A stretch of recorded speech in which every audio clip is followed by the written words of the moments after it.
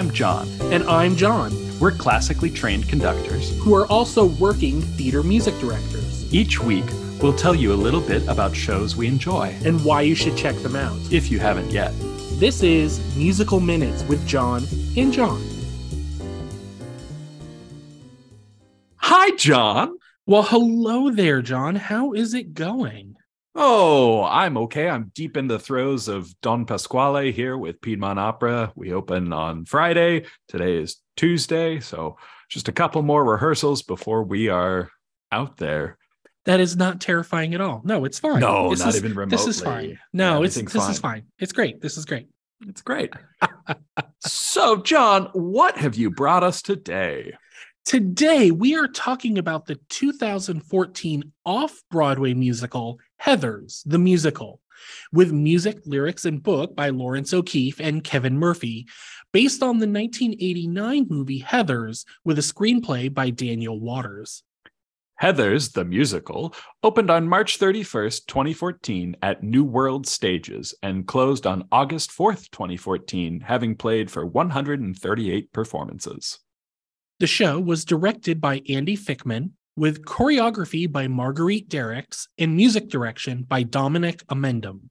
The original off-Broadway cast included Barrett Wilbert Reed as Veronica Sawyer, Jessica Keenan Wynn as Heather Chandler, Elle McLemore as Heather McNamara, Alice Lee as Heather Duke, Ryan McCartan as Jason J.D. Dean, and Anthony Crivello as Bill Sweeney, Big Bud Dean, and Coach Ripper.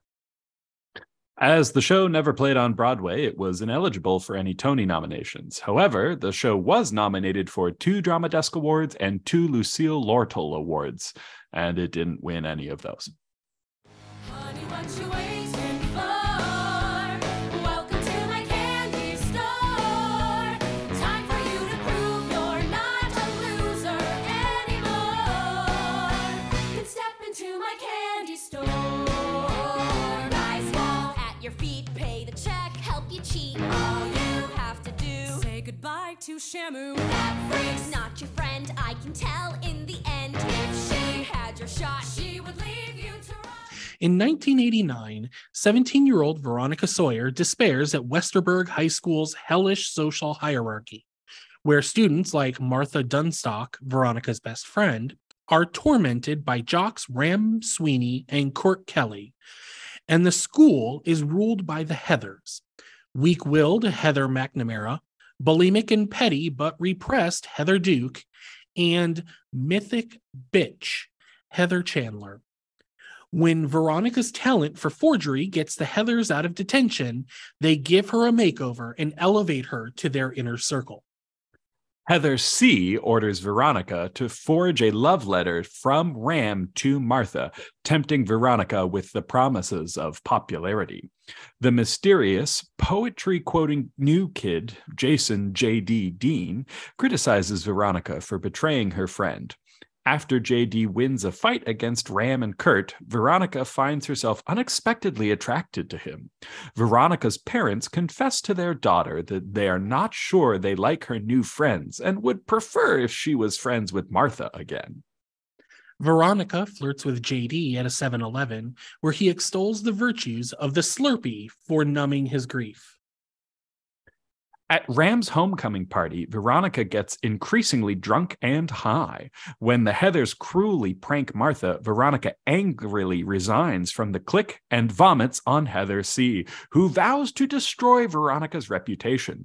With nothing left to live for, Veronica breaks into JD's bedroom and has sex with him. After suffering tormenting dreams, Veronica apologizes to Heather C. and mixes hangover cures for her. JD adds toxic drain cleaner to his mug and goads Veronica into serving it to Heather C., who drops dead. Veronica panics, but JD convinces her to forge a suicide note, which paints a more complex, misunderstood Heather C. This fictionalized version of her wins the school's sympathy, and she becomes even more worshipped in death than she was in life. Veronica tries to get on with her normal life, but she is berated and mocked by Heather C.'s ghost, who warns that she had kept the other two Heathers in check, and with her gone, things will get worse. She tries to rescue the remaining Heathers from a drunk Kurt and Ram who unsuccessfully try to assault her. An unleashed Heather D assumes Heather C's status as symbolic red scrunchie, becoming even more of a tyrant than Heather C was, while Ram and Kurt tell everyone they had sex with Veronica. Veronica is branded a slut, and when JD attacks the jocks to defend her, they savagely beat him. JD and Veronica comfort each other and plan a vengeful prank. She will lure the jocks to the cemetery with the promise of making their fictional threesome real. Then together, they will shoot them with tranquilizers to knock them out before leaving a forged suicide note confessing they were gay lovers. When the jocks arrive, JD shoots Ram, but Veronica misses Kurt. As she realizes Ram is dead and the bullets are real, JD shoots Kurt dead and proclaims his undying love to a horrified Veronica. At Ram and Kurt's funeral, a distraught Veronica reflects that they could have outgrown their immaturity. Grief-stricken, Ram's dad chastises Kurt's dad for his homophobic comments, until the latter suddenly kisses the former, revealing their own secret love affair. Confession brings catharsis, and all vow to make the world a more tolerant place. Convinced the murders are for the greater good, JD urges Veronica to target Heather D next. She refuses, so he complains about doing nothing in the face of injustice, revealing he witnessed his mother's suicide as a young boy, straining his relationship with his father and causing their constant moving around. Veronica gives him an ultimatum: give up violence and live a normal life with her, or lose her forever. JD agrees and they reconcile. Martha tells Veronica that she suspects JD of murdering the jocks, believing Ram's love note is proof. Veronica, urged on by Heather C's ghost, confesses that she forged the note to humiliate Martha, who runs off in tears. Guidance counselor Miss Fleming holds a televised therapy assembly. She urges everyone to reveal their fears and insecurities, but only Heather M admits to suicidal thoughts. Heather D mocks her and whips the students into a frenzy. Veronica lashes out and blurts out a confession. They didn't kill themselves. I killed them. But everyone laughs mockingly, believing she is only desperate for attention. Shortly after, Heather M tries to kill herself by overdosing in the bathroom, while Heather D taunts her in her subconscious. But Veronica stops her. JD, carrying a gun, tries to persuade Veronica to kill Heather D once more. Realizing how unstable he is, a little late, Veronica breaks up with him. JD blackmails Heather D into making the student body sign a petition. Martha, mourning Ram, jumps off a bridge, but survives. Veronica rushes to the hospital, taunted by the ghosts of Kurt, Ram, and Heather C, with her parents attempting to assure her that they have been through everything she is going through. She returns home, where JD breaks in. As she barricades herself in the closet, he reveals the petition, signed by every student, is actually a mass suicide note, along with his plans to blow up the pep rally and make it look like a mass suicide, using his father's demolition expertise to devise the plan. He breaks open the closet to find Veronica dangling from a noose. Grief-stricken, he leaves to complete his plan. Veronica, having faked her suicide, races to stop JD. She confronts him in the boiler room, but in their struggle, JD is shot. Unable to disarm the detonator, Veronica takes it to the empty football field, out of range to detonate the bombs. JD convinces her to let him take the detonator instead. It explodes, killing him alone.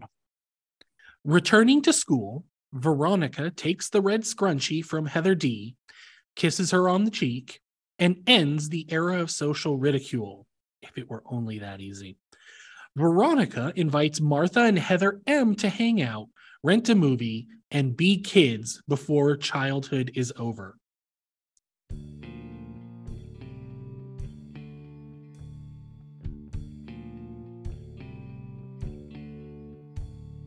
The demon queen of high school has decreed it. She says Monday 8 a.m. I will be deleted. They'll hunt me down in study hall, stuff and mount me on the wall. 30 hours to live, how shall I spend them? I don't have to stay and die like cattle. I could change my name and ride up to Seattle, but I don't own a motorbike. So, light and frothy. You know, when you think dark musical comedy, this is totally the story you think of. So, John, this was your pick. It was. I will say I've seen the movie Heathers, but it's been a while, and I really did not super remember the plot. It doesn't seem like musical material to me. It doesn't. I mean, there is actually nothing about this show that ever screamed out in the source material, I just want to sing. And yeah, actually, it's funny because the handful of critics that saw this show when it first came out on New World Stages, that was actually one of their criticisms, is that this was a dark comedy. It was biting satire. It was, it was meant to criticize the cliques and just the inner machinations that is the modern teenager.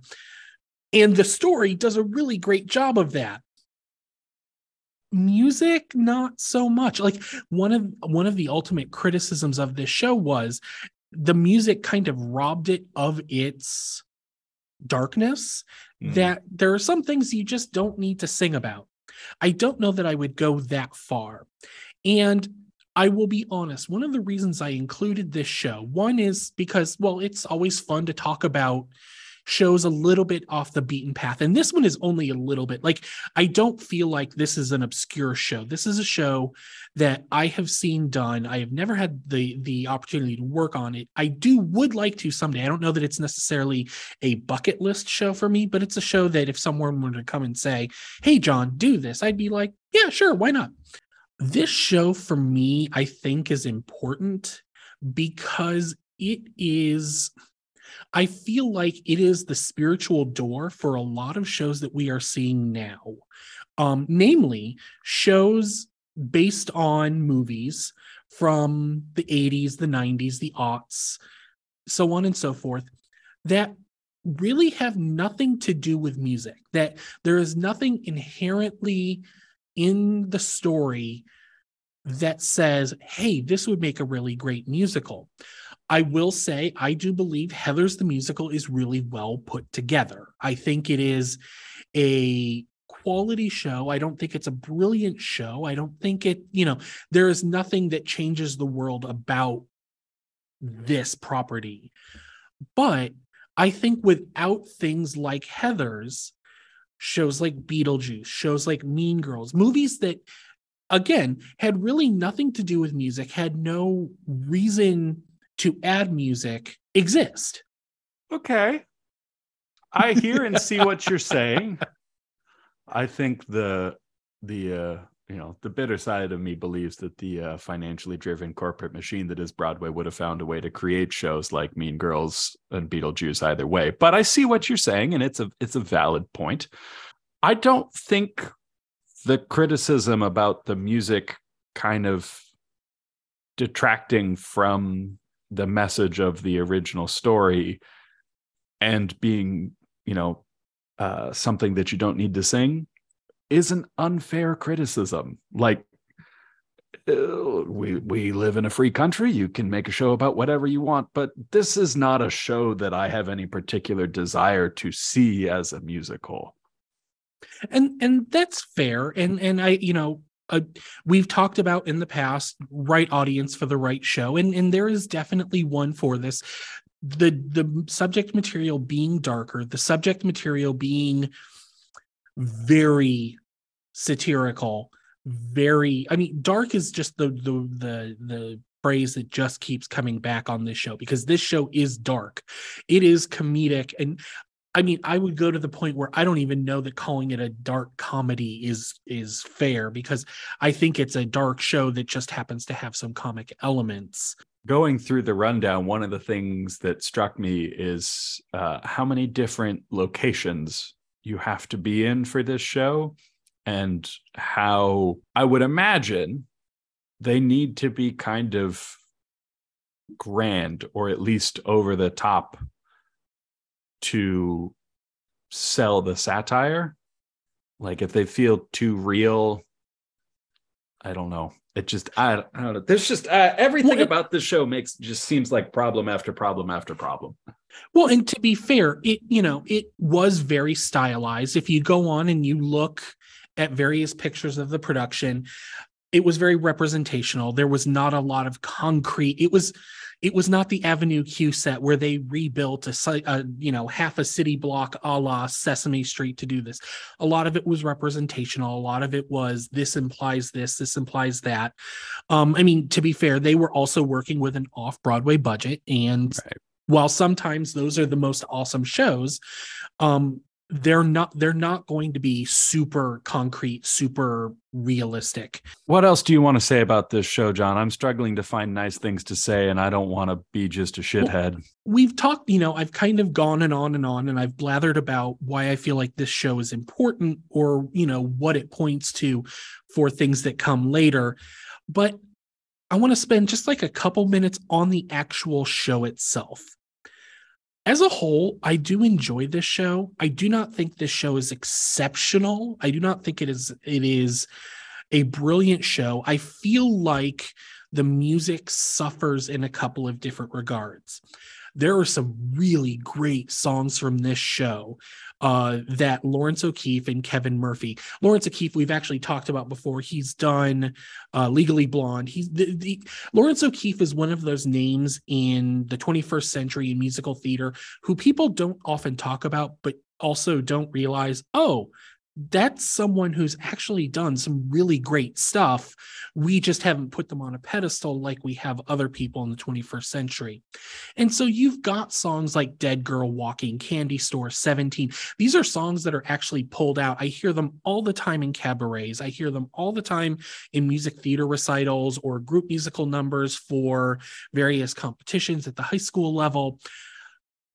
But as a whole, I feel like this score is pretty uneven, because for every Dead Girl Walking, Candy Store, and 17, you have a song like Blue, which to me is a bit beyond the pale. And I admit I am carrying some bias here, because Blue is a song about two boys bragging about how they just assaulted someone.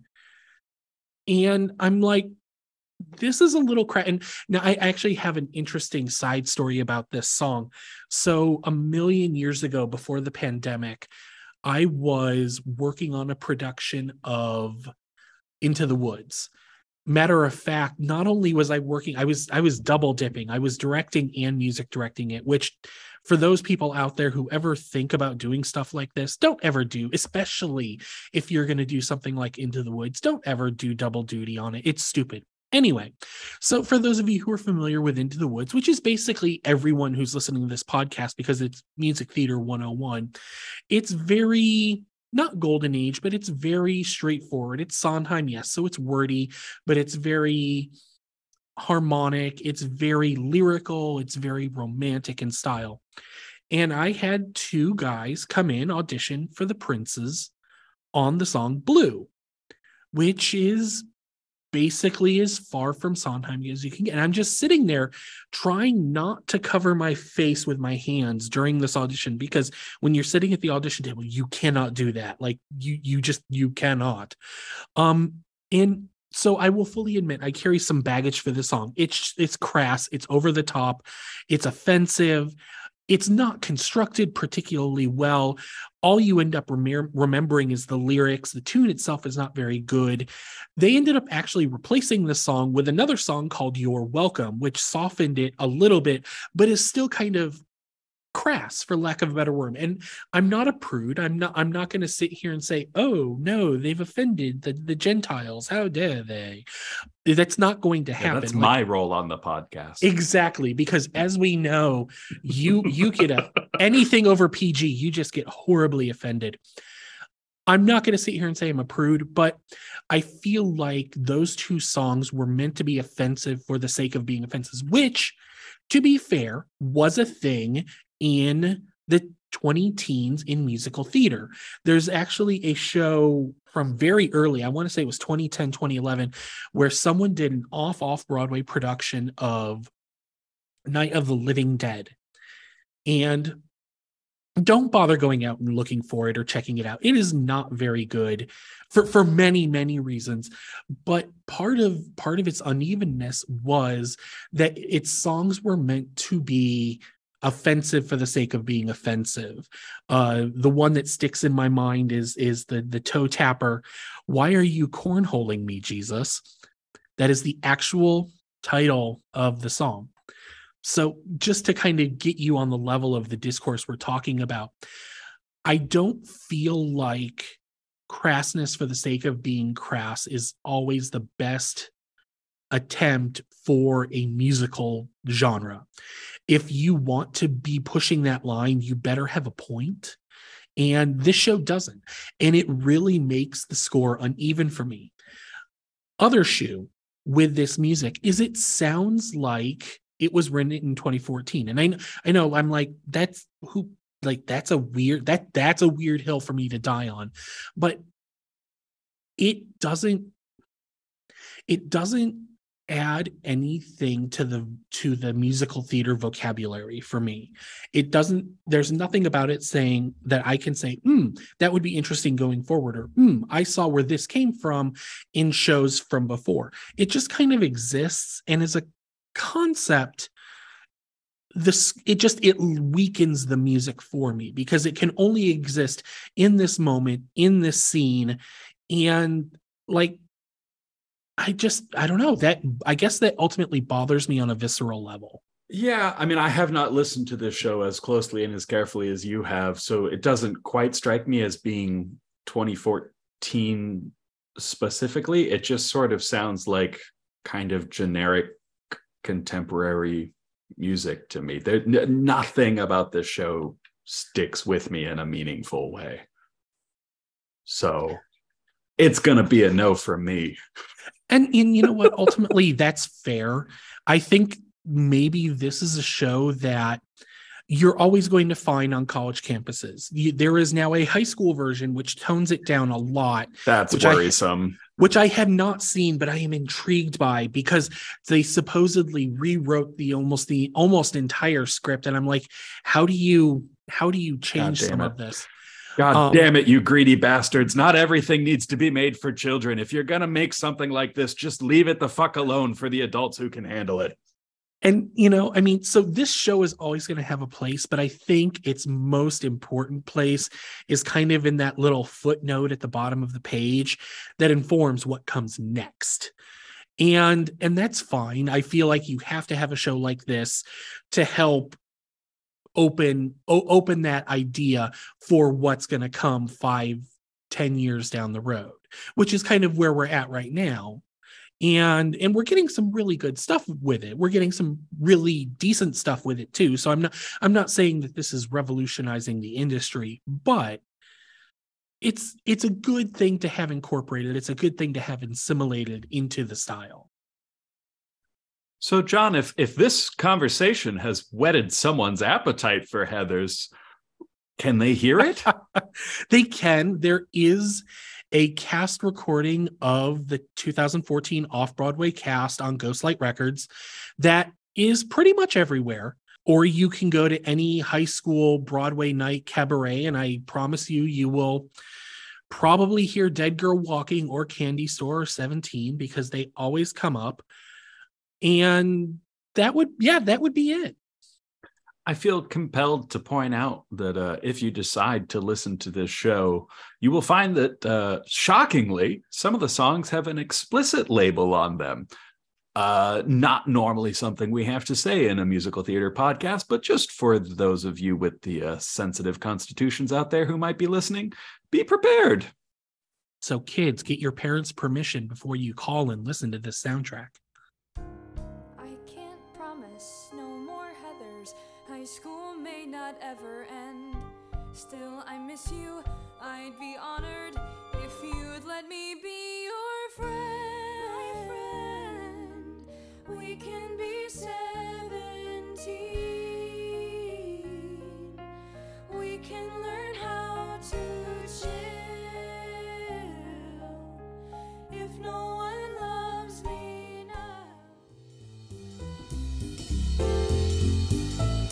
Well, that should just about do it for this episode. If you'd like to reach out to us, you can drop us a line at musicalminutespodcast@gmail.com. You can also follow us on Facebook at Musical Minutes with John and John, or on Twitter at musicalminspod. That's musical MINS pod. Intro and outro music, Bebop 25, is provided under the Creative Commons Attribution 4.0 International License by Jason Shaw on audionautics.com. Thank you for joining us. I'm John. And I'm John. And we'll see you next time.